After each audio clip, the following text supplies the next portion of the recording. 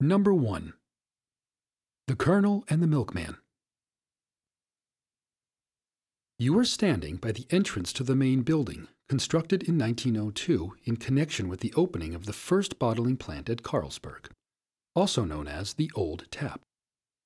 The manager's office was on the left-hand side of the building.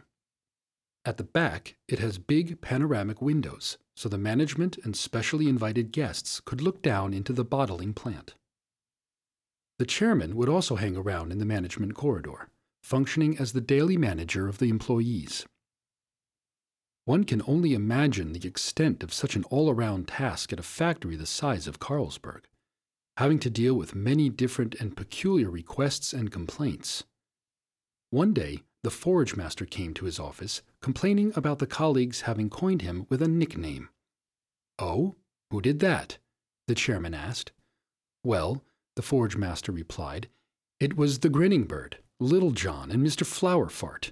The chairman quickly chased him out of the office. Everybody at Carlsberg had nicknames. A hard but dear tone was simply a part of the working day at the factory. For example, there was the milkman and the colonel that always rode together. The colonel had a hunchback and explained that he had forgotten to take off his knapsack when the military had discharged him.